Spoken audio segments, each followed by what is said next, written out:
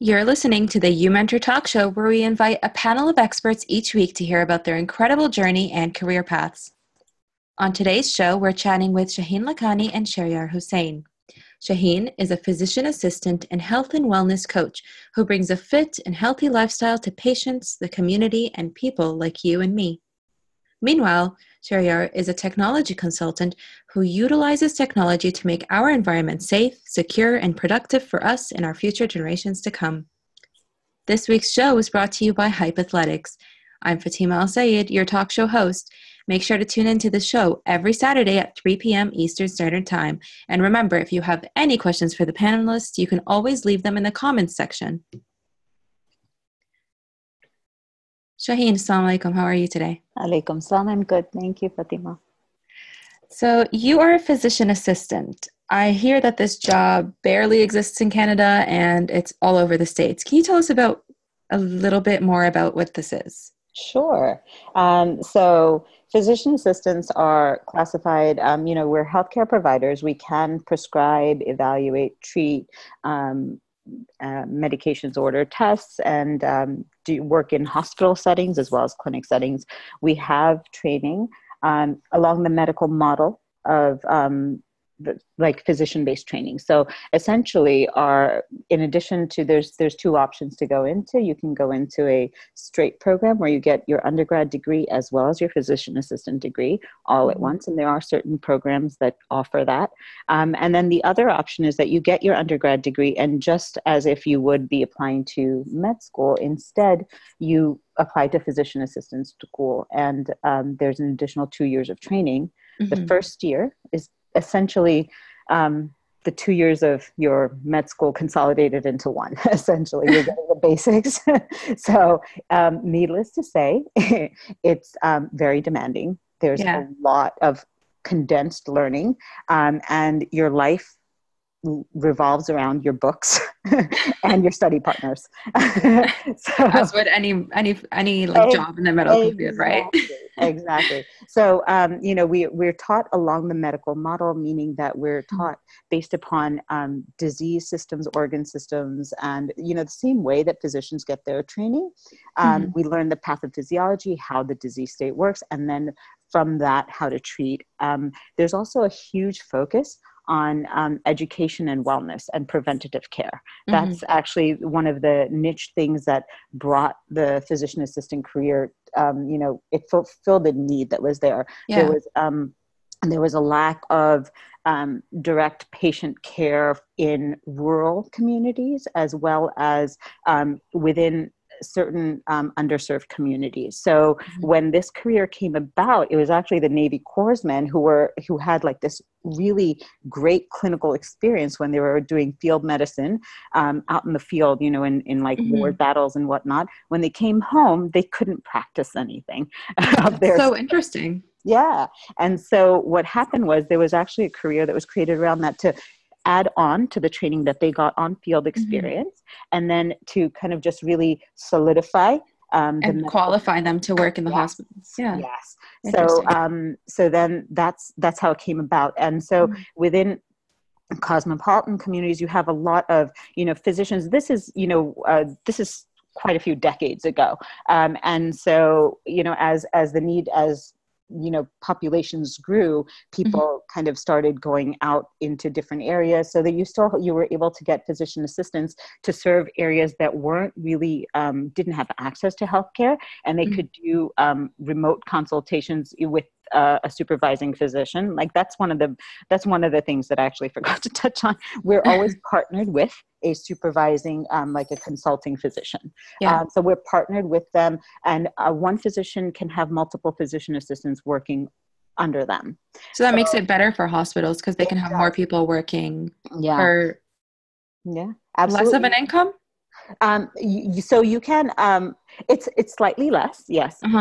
But it's still a pretty decent income. Yeah. So, in the sense that within our training, when we come out with our physician assistant certification degree, we're actually earning a decent amount of money. I think average across the board, if you put like across the US, it's about $70,000 US, but in certain areas you will get more, and certain subspecialties you get more. So you could come out starting at like depending on which route you take. Exactly.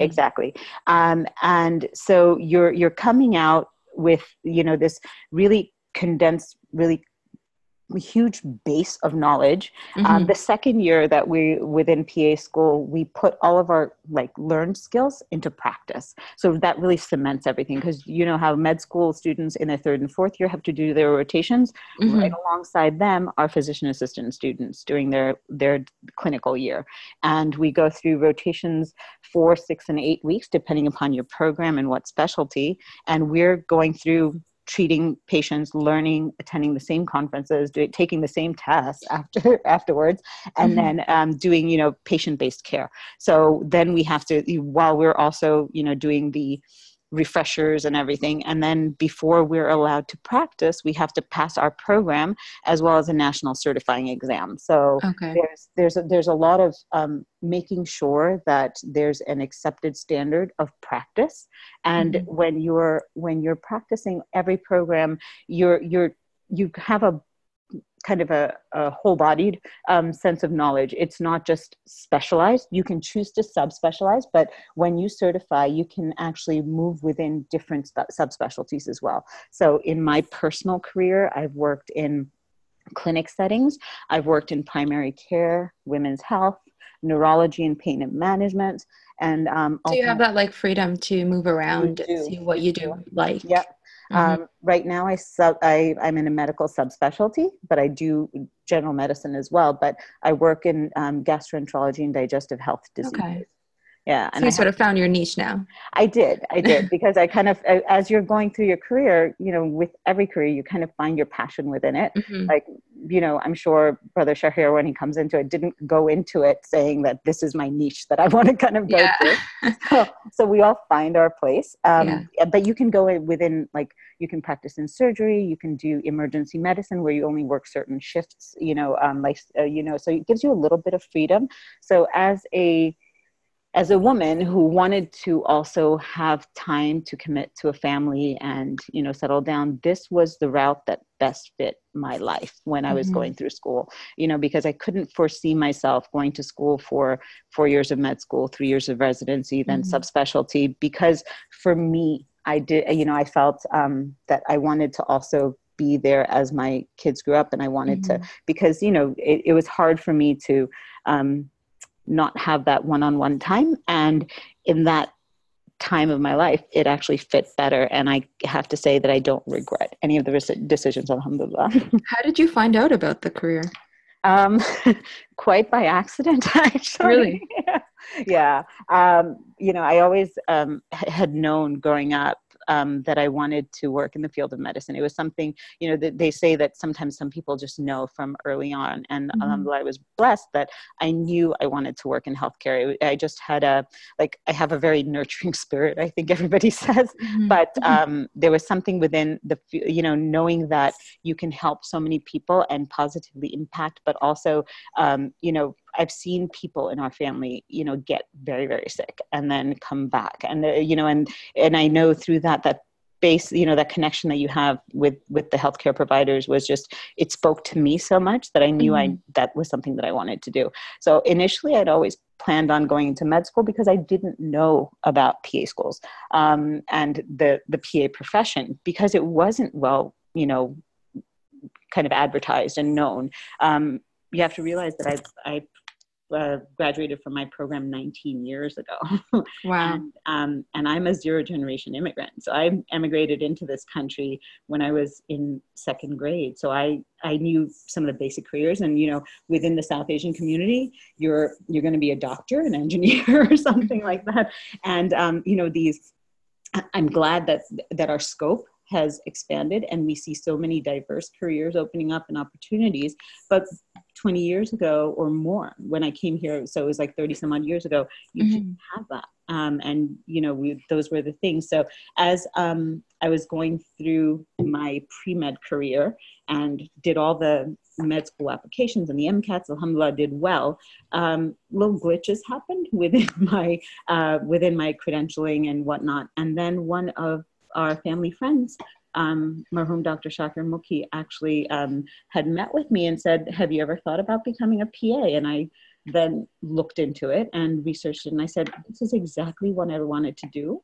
And I was already having the doubts of, do I want to commit, the next, put my family plans on hold for another 7 years before, starting a family.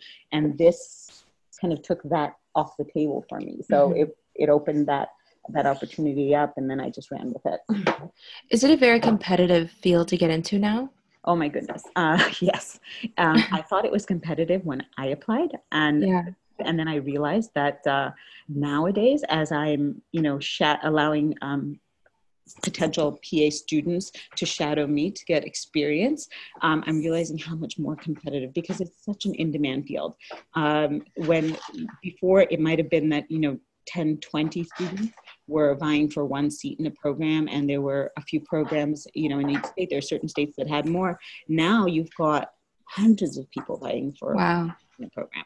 Alhamdulillah, there are more programs and there are more opportunities, but the requirements to get into them have also expanded. Like this, the pre-PA shadowing, that is a requirement for every single program, didn't exist when I was applying. So now potential. So it's a huge field now. Yeah, it is. I mean, and we see that because we've now crossed borders. It was, as you touched on it, like it's growing in Canada, but it didn't even exist. It wasn't a recognized profession of practice. I mean, they recognized that it was there in the US, and it, gave, a lot, it increased the scope of practice and allowed more people access to much needed healthcare, but they didn't know whether it would work in their system, and they didn't have programs taught. So there was, when I was in PA school, I had a student, a colleague of mine was from Canada, and we were like, but PAs don't exist in Canada. She goes, yes, but I live in Montreal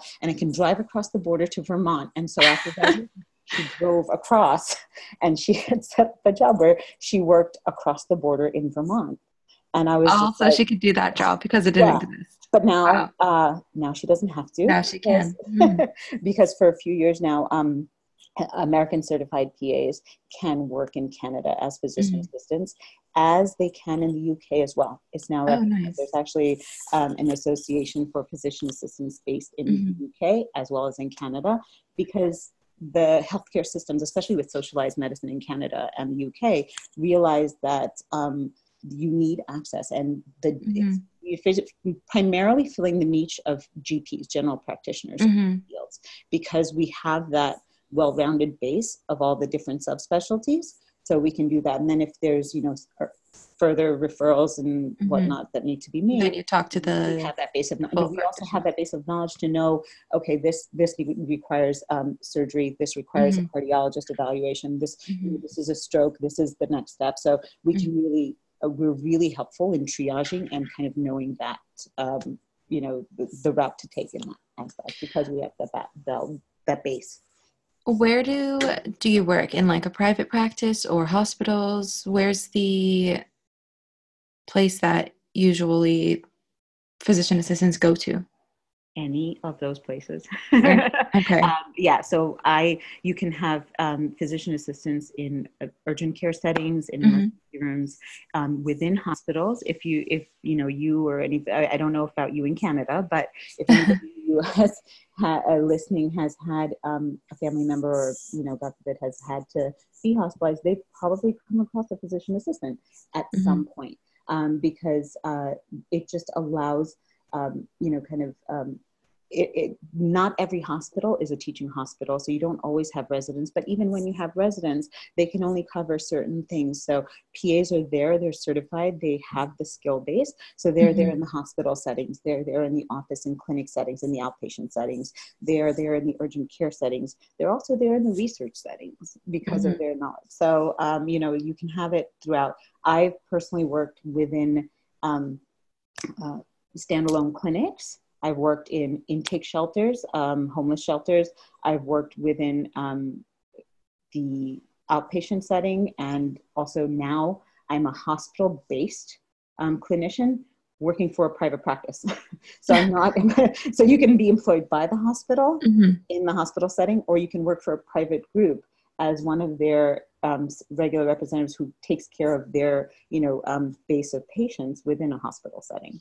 You mentioned a couple of routes of how you can get to this career. Which route did you take?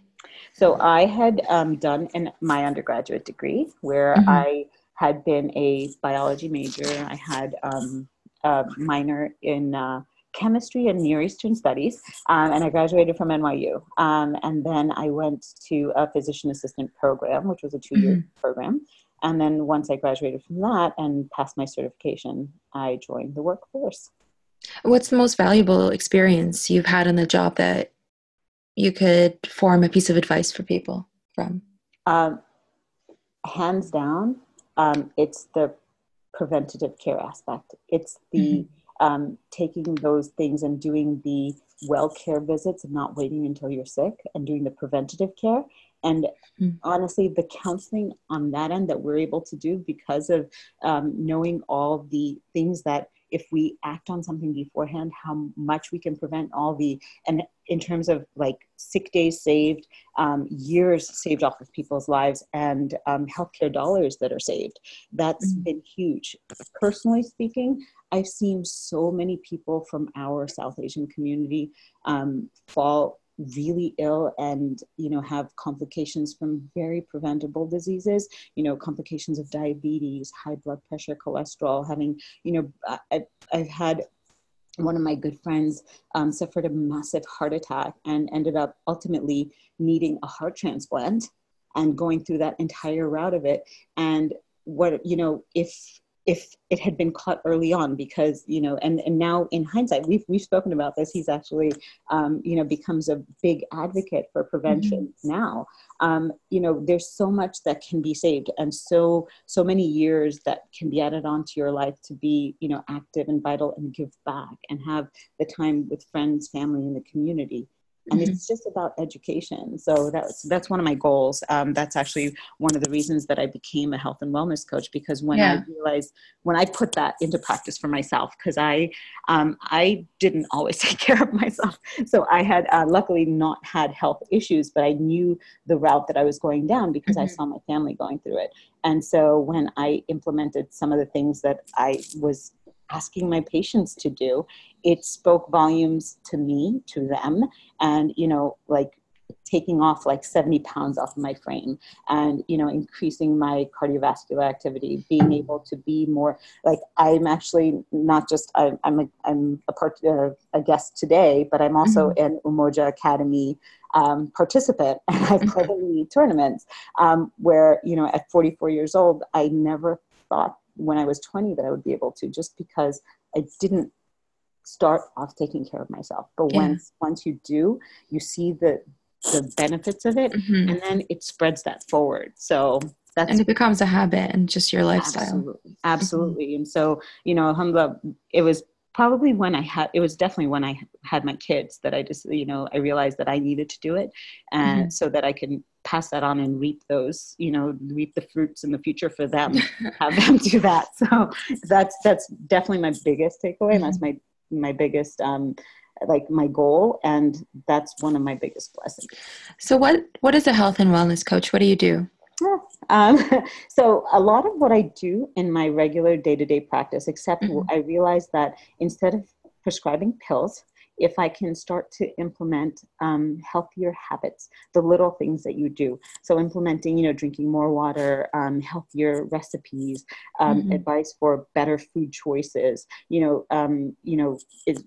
bake instead of fry, those little things, that's what helped me when I get that into other people that I'm working with. So I actually do virtual one-to-one online coaching. I lead virtual fitness challenges. So I pair people up with workouts and exercise and, kind of help them tailor their nutrition to help them reach their goals of having, whether it's losing weight, whether it's just improving their cardiovascular health, just being more active, whatever their goals are, figuring that out and working with them on that. That's what I do. And it helps me stay on track. quite honestly. And then they find that they have more energy, their family realizes, and it's a ripple effect. It always, spreads outward, and you pay it forward to the next person. And what other things has this career helped you branch into? What other interest has it sparked? Well, I've always been very socially active within the community because I grew up in our Jamaat, and I just the local community where I live, but also the community where, our spiritual community. So I've done CPR and first aid trainings for the Jamaat. We've done health talks about like preventative care, healthcare maintenance. And most recently, I took up the post of vice president of our mosque. Wow. So yeah, I'm the first female vice president of the New York Jamaat. Yay. Yeah. And one of our, like, in addition to working on some community-wide goals of, moving forward to kind of serve our community better in terms of, spiritually, and even a new center, inshallah, coming soon, but also to implement healthier changes. So we had a guest speaker for our fundraising event, Brother Mahmoud Mauji from the UK, and when he came for doing a seminar as well as being our keynote speaker for our fundraising event for the new center, I kind of talked him into doing a boot camp workout. Throw that in there. Come on, we'll do it, and I'll help you. And that spawned like a co-ed, workout, outdoor workout. And he was only here for that weekend. So then he raised up a challenge to our community to continue and keep it forward. So I picked up the gauntlet, and 6 weeks in a row, despite the cold weather, and even on Thanksgiving, which we just celebrated on Thursday, I've led boot camp workouts for our community. Anybody and everybody's welcome to join. Kids are welcome, adults. It doesn't matter whether you're advanced or a beginner. We're also launching a Live Your Best Life lecture series. The first talk is going to be this coming Tuesday. So it's inspiring change by the little things we do in the community. Yeah. That's so inspiring. What piece of advice do you have for students who are trying to figure out what they want to do with their lives and what career they want to get into? Find what you're passionate about. And if it's healthcare, go and ask somebody and ask them to follow them for a day and see what it is that they do. Volunteer. And always volunteer, like that being around, like there was an ideal that I had. Like I always thought, okay, there might be this, maybe I wanted to go into dermatology. Well, I got to tell you, I did a day with a dermatologist, and it wasn't the thing. In fact, I passed out. Because it was a close space. She was burning skin. It was not my God. fun. And I realized that was not the thing for me. And that kind of knowledge is gold, because you know what you don't want, but you find your passion. And once you do that, that fuels you. Like I sit down with patients, and I sit, eye to eye with them, and I talk to them about, how they can make the little changes. And they're just like, or explain because part of the thing is explaining to patients what's going on. They're in this foreign setting. They're not familiar with hospitals. They don't know what's going on. They're feeling ill, and just taking the time to explain, this is the test you're going for. This is what explains. This is something that you can expect the next step. Those little things, and seeing that happen, and seeing the patients just lose some of that fear from their eyes, that fuels me every single day, because that's what I went in it for. But when you're as a student, as a like wanting to go into a career, you need to see it, because what it's like on TV is not real life. What's been the most rewarding experience with a patient you've had? Can you tell us a little story? So yeah, there was when I first joined in and decided, came on with this GI practice, I met this one patient who was just about my age. And so I work in GI. So sometimes I get very, very sick patients. And she had a little baby, and she had colon cancer. And she had, a condition where she was prone to get, these polyps, and they were going to be cancerous. So she was in and out of the hospital many times. We took out many, many polyps. Unfortunately, I got to cultivate a friendship with her for about 3 years. Unfortunately, she did, succumb to her illness, but at the end, we would sit and we'd talk. When she was in palliative care, we would talk. Her family, we hugged. We cried together when she passed. We did fundraisers together. I got to see her son grow up. The connections that you get because you take the time to get to know them, it changes your life.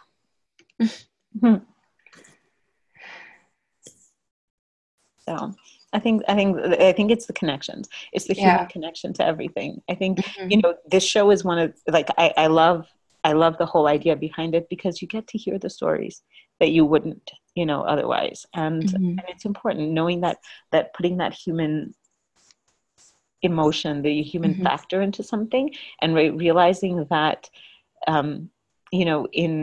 in deciding what you want to do, you can potentially impact so many different things, and it doesn't always have, like, even in technology, you impact so much, I know Brother Shehryar is going to touch on that, but like my husband's a techie, so I'm fascinated by what he does. And, he turns around, he goes, yeah, but I don't have that human connection. I said, it doesn't matter. It's whatever you do and whatever you're still creating that impact. Yeah. And whatever you feel passionate about, you fuel it, because I don't ever think that I'll stop, promoting wellness and healthcare. I don't, even if I, I don't think I'll ever stop being a PA. And, working with patients, because the satisfaction that you get, and maybe that's, a little bit selfish on my part, but knowing that I can educate one person, that's everything to me. You're educating a lot of people right now, so thank you so much. One more question. This might be something people are wondering. Would a physician's assistant be able to become a physician? So directly from PA to MD, no. And there are programs where so whenever you're applying to med school, you'd still have to apply to med school. You'd still have to go through the whole med school process. I have had one of my colleagues from PA school go on and decide to go the MD route. And her experience as a PA, her knowledge as a PA helped her immensely. Like, she was definitely at an advantage, but you still have to go through the same additional, because they're not equivalent, but because we're not the same as physicians, so in that 2-year span of time where we're doing all that clinical work, we're condensing everything. Yes, we go through a lot, but in med school, you go through things to grotesque detail. And that's one of the reasons that, and I'm happy for it, that I'm always working alongside a physician. I've alhamdulillah, proven my base of knowledge and improved my base of knowledge to the point where my physicians that I work with feel very confident, in, my clinical judgment. But there's always going to be that something that you just wonder. And instead of, reaching out to somebody at another facility and whatever, I reach out to the physicians that I work with.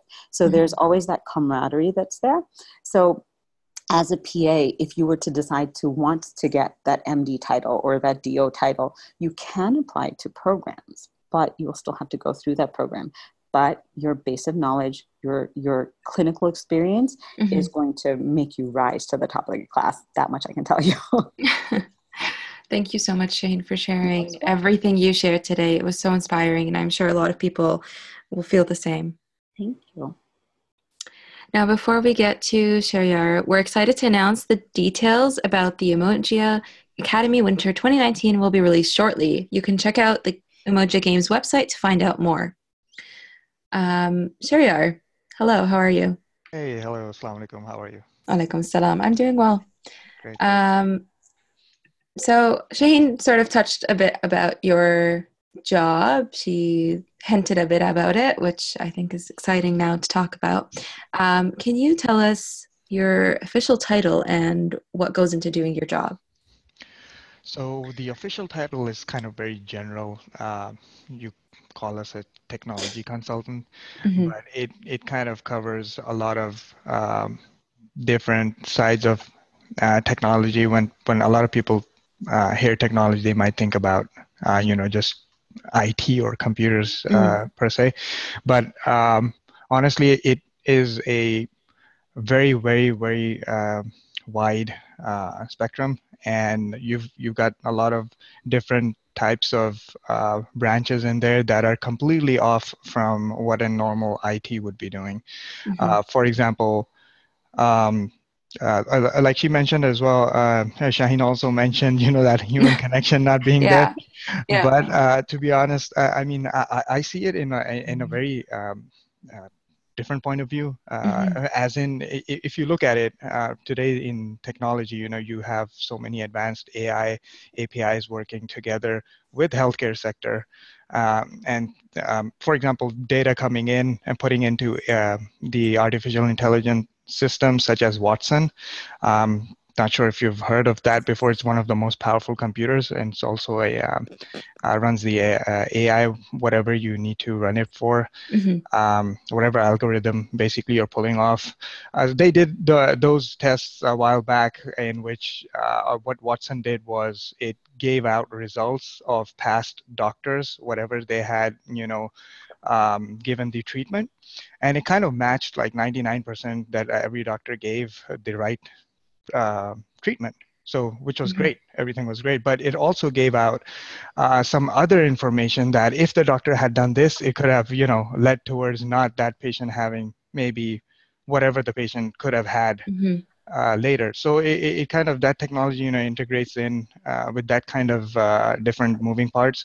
You get a new side of IT, which is Mm-hmm. basically in being integrated in every single aspect of our life. It's also, if you look at global warming today, Yeah.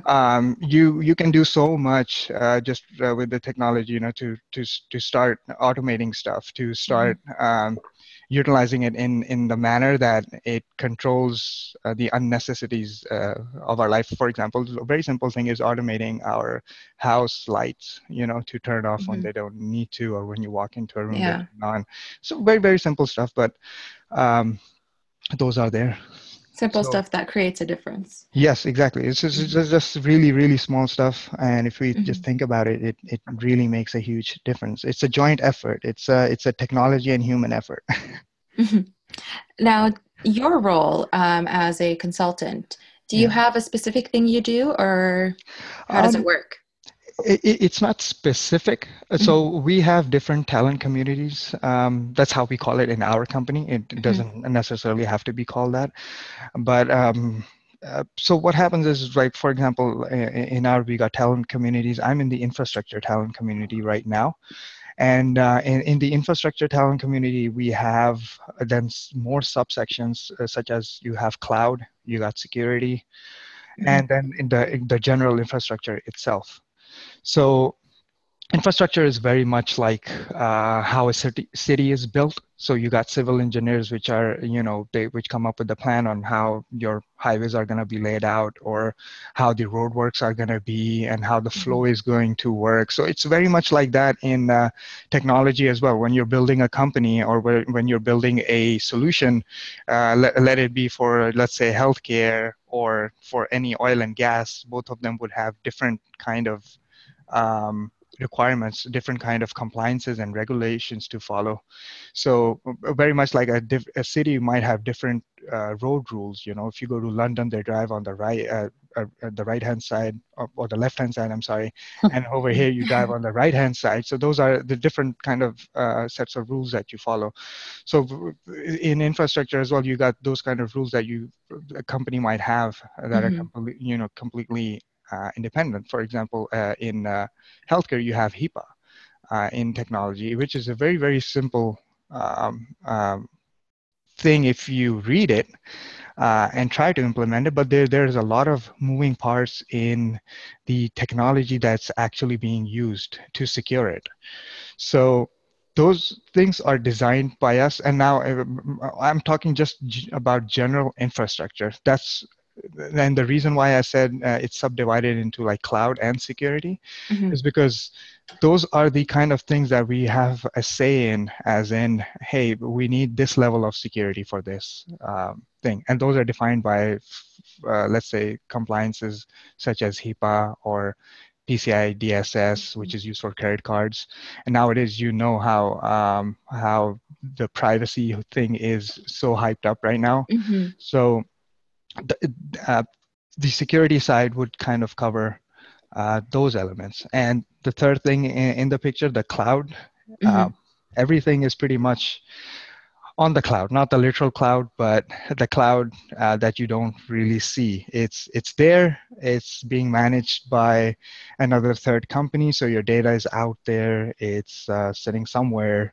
It's replicated amongst literally geographical locations. Like Mm-hmm. a lot of it could be in Europe, in USA, and so on and so on. But how is it being protected? You Mm-hmm. know, how's your medical records being protected? How is your history, your credits history, and so on being protected? So those are the things that come.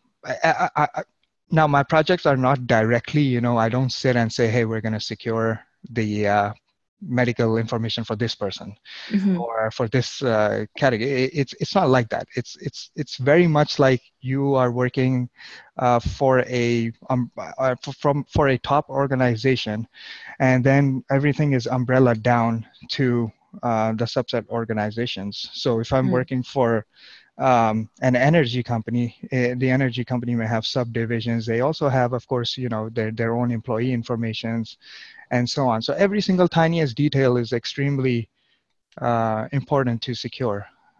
So would that energy company come to you and ask you for advice? So what they do is they kind of ask the primary company for advice, Mm-hmm. which would be the company that I currently work for, let's say Avanade. Mm-hmm. They have different, clientele's different way of communicating. So they kind of just give a hint that this is something they're, interested in, and that kind of becomes an opportunity for the company, and in which they may send in consultants who are subject matter experts for that specific field. So Mm-hmm. I may come in at that time, or I may not come in at that time, depending on my past experience, my past Okay. skill. If I've had, that kind of project within the company itself, then they might send me to it, how successful my last one was. But a lot of times we just get, it could be a role that's very much support related. And when I say support related, it's kind of, day-to-day activities. For example, somebody's uh, phone is not authenticating for the two-factor authentication Mm-hmm. system. Not that the password's not working or something like that. The two-factor is not working, and stuff like that. Figuring out things. Those are like the really tiny stuff. You Okay. may fall into that kind of stuff as well, Mm-hmm. just to have you in there. When you step into the real world, um, a lot of the stuff you have to put your hands in are going to be like tiny stuff, just so that your presence being there is justified. You know, Mm-hmm. and a lot of time your core project kind of evolves through that your support as well. So if I start in a new company, a new project at a new client, um, and I totally don't know their infrastructure, right? I never built it. I don't really know much about it. I could get documentations about it and start reading it, but I would still not know much about it until I'm like involved in it. I'm trying to see how their operations work. I'm going to see how their culture is, how they interact with each other, what kind of decision-making process they have. Is it coming Mm-hmm. up from the top, or is it like a joint team, a yes no vote, and Okay. so on? Yeah. So this job that you're in, is it fairly new? So yes, so I joined this company about a month back, Mm-hmm. and prior to this, I was working in an MSP, which stands for a managed service provider. Okay. These are these are, I won't say small companies, they're pretty big, but what they do is a little different from what other technology companies do, Mm-hmm. such as the one I'm in right now, or let's say Microsoft or Amazon and so on. So Microsoft and Amazon are like, they're the big tech companies, as in that Mm-hmm. they have their own data centers, they have their own a massive amount of resources, human resources available, and so on. So the companies like the one I'm on in right now, Avanade, is more on the functional or operational side of implementations and consulting to improve your process or improve your work environment and so on. And when the MSP part, the MSP type companies are the companies that are a smaller scale from what Amazon and Microsoft do. So they Okay. have their own data centers, they have their own infrastructure built. They could literally be your complete IT department if they need to be. For companies such as 500 employee company or a Mm-hmm. 1,000 employee company, they can take over the whole IT aspect of it. They may be able to provide you your whole email system, your whole application system, and then later on even work with you to kind of build your own application system to Mm-hmm. make your processes better, and so on. It that those type of companies, you get more hands-on experience on the technical elements though. So when I was working in that, I had a lot of hands-on on the technical side of things. Would be going to the data center a lot just to Mm-hmm. um, see how the physical servers are doing, how the hard drives are in there. But being on what I'm doing right now, we don't necessarily go to the back end of things, the physical back end of things. Okay. It's mostly on the front side that we're Mm-hmm. taking care. It could be through scripts, through some partial codings and configurations and stuff like that. Uh, Is this what you were interested in when you were in school? so that's a great question. Yeah, I've been interested in this field for since I was a kid, and I mentioned this before, not on this, but like I said, I had the keyboard imprinted in me when I was born. I feel like that, and going forward, I just never knew when learned how the keyboard's laid out. I just think I was just born with it, but. Um, and then working on different stuff, like I literally started as a programmer. Right out of college, I was just doing programming in C sharp. Mm-hmm. I got out of that because I could not go to sleep. I would dream of solutions in my dreams. Like I would have my laptop right beside my pillow, and I would wake up and type the stuff in and see if it works. And a lot of time it did. Uh, So yeah, you were obsessed. yes, that was an obsession, but it wasn't something that I liked. The great thing Mm-hmm. she said, Shaheen said, was to find your passion, and I truly believe in that. You really have to find your passion. I found my passion in like as in which direction I'm supposed to take a Mm-hmm. part of it, but along this whole journey, I found that every few years I would learn something new about it, and then another new wider field opens. I got Mm-hmm. more options to take, and I think that kind of helps out because I already had a direction which I wanted to take.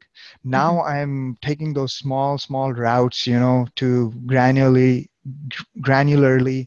get to where I want to be, Okay. in that field, because Yeah. it's a very, very, very wide field. People don't realize it, but technology is huge there, and it keeps opening up more. And the reason being is we don't have any clear cut set instructions, or there is no set in stone fields in technology. They are Mm-hmm. very, very, very diverse. You can come up with your name on something however you want, and literally you can it'll be completely legitimate.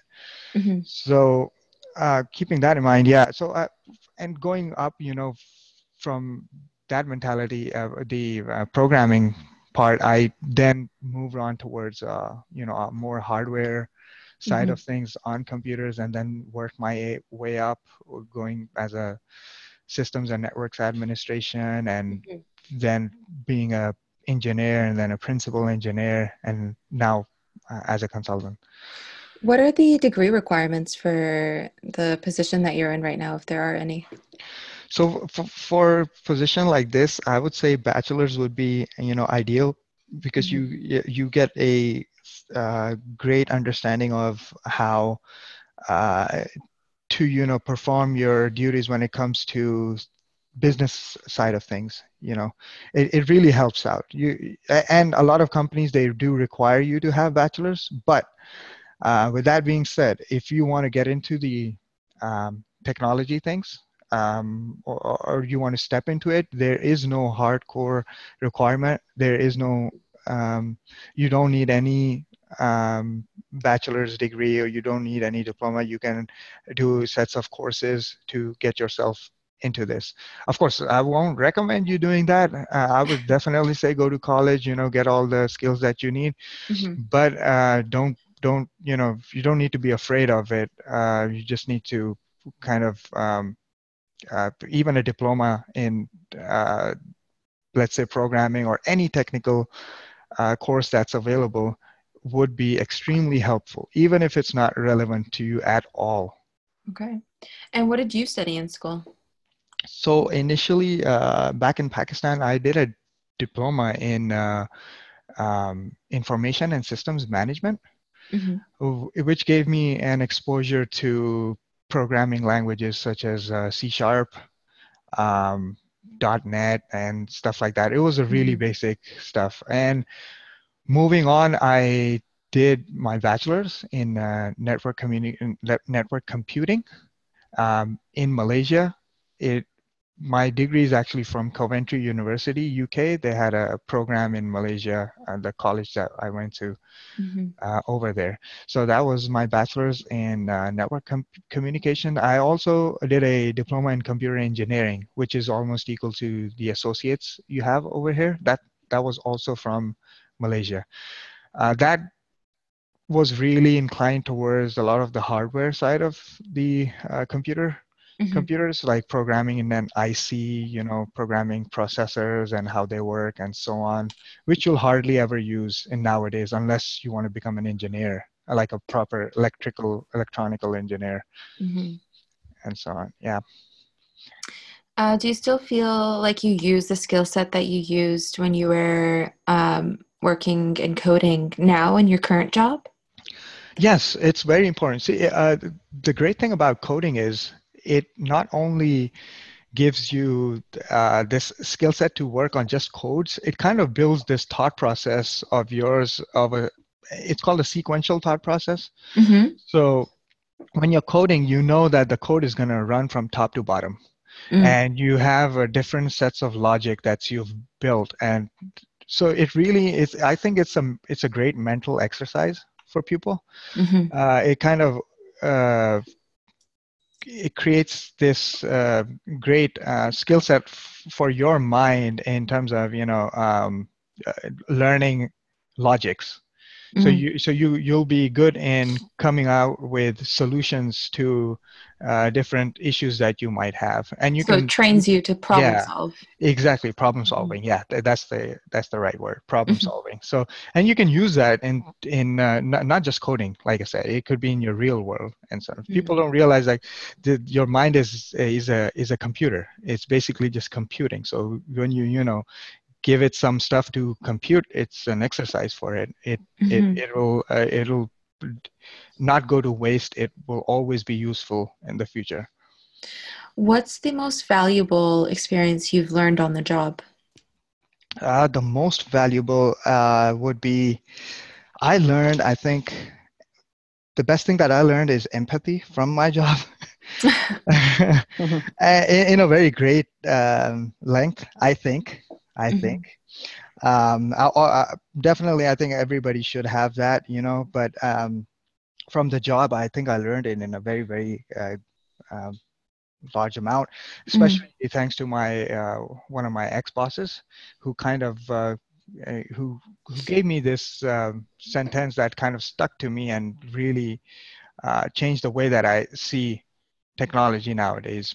And us techies are very not one-minded, but it's kind of like you're either a techie or you're a functional person. It's very hard to, cross platforms. You need a third person in the middle to translate the techie to the normal person, and then the normal person to the techie. I'm saying the normal person, even the techies are normal, but what I mean is like the general crowd, That's how a lot of them, they see themselves as completely different, as they think differently. They have a very different approach to things. But, when you look at everything in the sense that that something may be wrong with you rather than the world, then you start looking at things from a different perspective. There may be nothing wrong with you. You're absolutely fine. But just for the sake of, trying to understand the other stuff from the other side, just imagine that there's something wrong with you, and then you will come to this state of yourself that wants to kind of understand, like, what is wrong with me, and why am I not understanding this other person's issue. And I think every single company nowadays, or every single product that's coming out, or even for example, Apple, and Steve Jobs was doing his thing, it's all about the customer. Like, what do they need? What is everybody looking for, right? It's that gap that everybody's trying to search. Whatever we do in our day-to-day life, what is the thing that kind of gets us delayed or gets us stuck somewhere, and we want to eliminate that so we can move forward. Okay. So what you're basically saying is that it's a mistake that techs will, let's say, based on what you're explaining, blame the users for the problems that are going on? Yes. Okay. Don't kill me, please. But no, yeah, a lot of them, when I speak to, I've been a head of IT in the company, and I've heard my co-workers complain a lot that, hey, this person's saying his numbers are not working, and you see that the numlock is turned off. It's such a tiny thing, right? But then again, it could have been anything. It could have been the keyboard's bad or stuff like that. Again, I'm talking about this is desktop support. Like this is like when you start in IT, like and they'll be complaining that stuff. So customer experience comes from empathy. When you kind of know what the user is experiencing, and you just give your best to it, because that's your job, right? That's why you're hired. That's pretty much what you need to do. You're not just there to just fix things. You're there to support the other person. That's what they're called, support departments. Yeah. Okay. So since this is such an open field right now, there's still a lot of unanswered questions. Where do you feel the field is moving towards? I think a lot of the most important thing today would be the security in technology, and that does not just mean that the technology people or the technology really needs to up their security. It's also the human factor involved. Our day-to-day activities need to change. The way we, go to do something, the way how doctors today work, and how they used to work, and how they're going to work. The way we, it's some people, like doctors never had iPads before in their hands, and now we're giving them this. So how does the security come into place? Where is it being placed?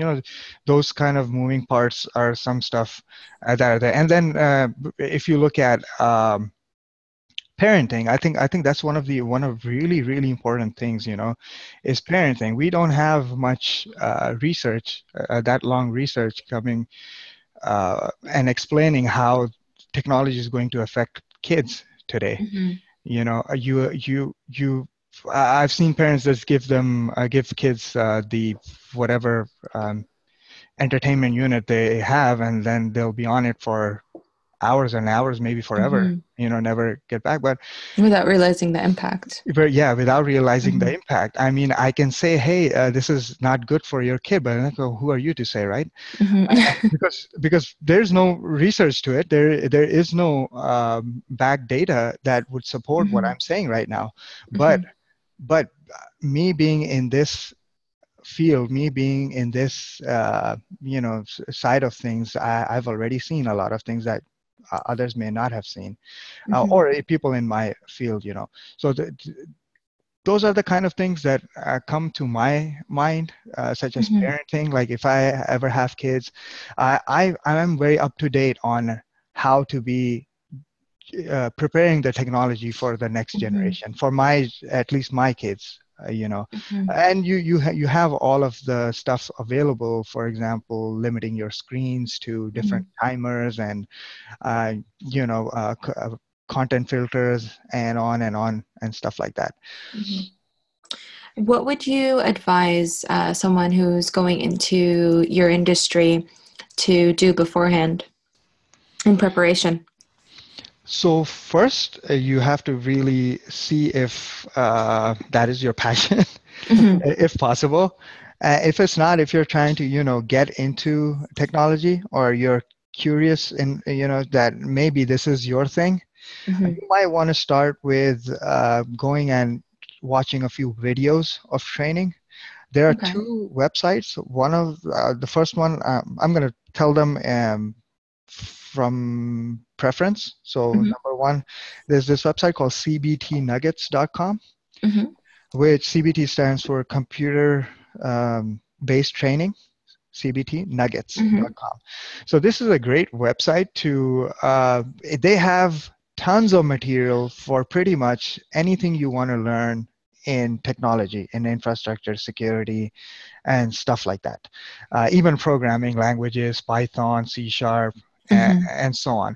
And I would definitely recommend CBT Nuggets and not any other website. Reason being is that a lot of those websites, they contain instructors that are just generally someone who may have watched the training for like an hour and then created their own videos. But these Mm-hmm. are from professional, skilled trainees, and they will definitely put you on the right track when you want to learn that kind of stuff. There's the other website is called lynda.com, lynda.com. They have great stuff for designers. For example, you want to go into graphic designing or website building, Mm-hmm. and I think they've got a lot of more stuff in there. I just have now visited them at Lynda, so I'm not up to date on what else they have. But these two are one of the oldest sites for training. They're not even that expensive. For example, CBD Nuggets is only $99 a month, and you get access to everything, all of their material in that Mm-hmm. amount. That's a great way to start. Apart from that, I would suggest going to whatever conferences you could go to. There are a lot of conferences around the world which are completely free to visit. So if anything's happening around you, no, even if it's not related to you, or you don't really get it, just visit it and just see what's out there. That also helps a lot. Mm-hmm. Um, Apart from that, read a lot of forums, blogs, and follow the right people on, let's say, Twitter, and Yeah. see what they have got to say. Those things definitely help out a lot. So just to be well informed in what the career entails before getting into it. Right. I mean, you don't even have to go to that greater, you don't have to go all the way there. You can Mm-hmm. start with just watching videos, and that might spark that passion. That Mm-hmm. spark really needs to come in. Yeah. And today I noticed I have a lot of friends that are really, really They're like in their early 20s. And what I notice is a lot of people, they're just scared of technology, as in Mhm. whenever that comes up, they think about programming and they're like, oh my God, no, that's just I won't be able to do it. It's Mhm. too hard. It really isn't. It is extremely easy as soon as it clicks to you. And the reason why everybody thinks it's so hard is because nobody has really tried it. Mhm. I noticed they don't have these programs just in schools just as a compulsory programs. Mhm. Like back in home in Pakistan, we have computer languages that we have to do in maybe in 7th grade or in 6th Mhm. grade, and so on. We just have to do them, so we're already aware of them, how codings work, how programming Yeah. languages work, and then we go out. But a lot of kids, They're not nowadays exposed to that. they're not Mhm. exposed to it. So when they're not exposed to it, they just think it's really, really hard. Mhm. So just don't go even into it. So definitely check those things out. Well, I'm telling you, once you start doing programming, it's fun, because when you tell the computer to do something and it does it, it just feels good. Mhm. you know it's really a cool thing once you start experiencing it. So try it. Go and any language. Python is a great language to Mhm. start with. Everybody's on it these days, and a lot of devices, they support that platform. um, yeah, Well, thank you so much for sharing your career with us. no problem. And thanks for having me. Yeah. Of course, it was our pleasure. Today's show was brought to you by Hype Athletics. On other fronts, Umoja Outreach Foundation will be releasing information about the Umoja Games 2019 this weekend, so stay tuned for that. If you want to reach out to the speakers from today's show or any of our previous shows to ask these professionals any questions you may have, please visit our online platform at umojaaoutreach.org/unleashthefuture/groups, or just visit the UMentor website and hit the link for online platform. Be sure to tune in next week on Saturday at 3 p.m. for another panel of speakers and more stories. Thank you for listening to our panel today on Facebook Live.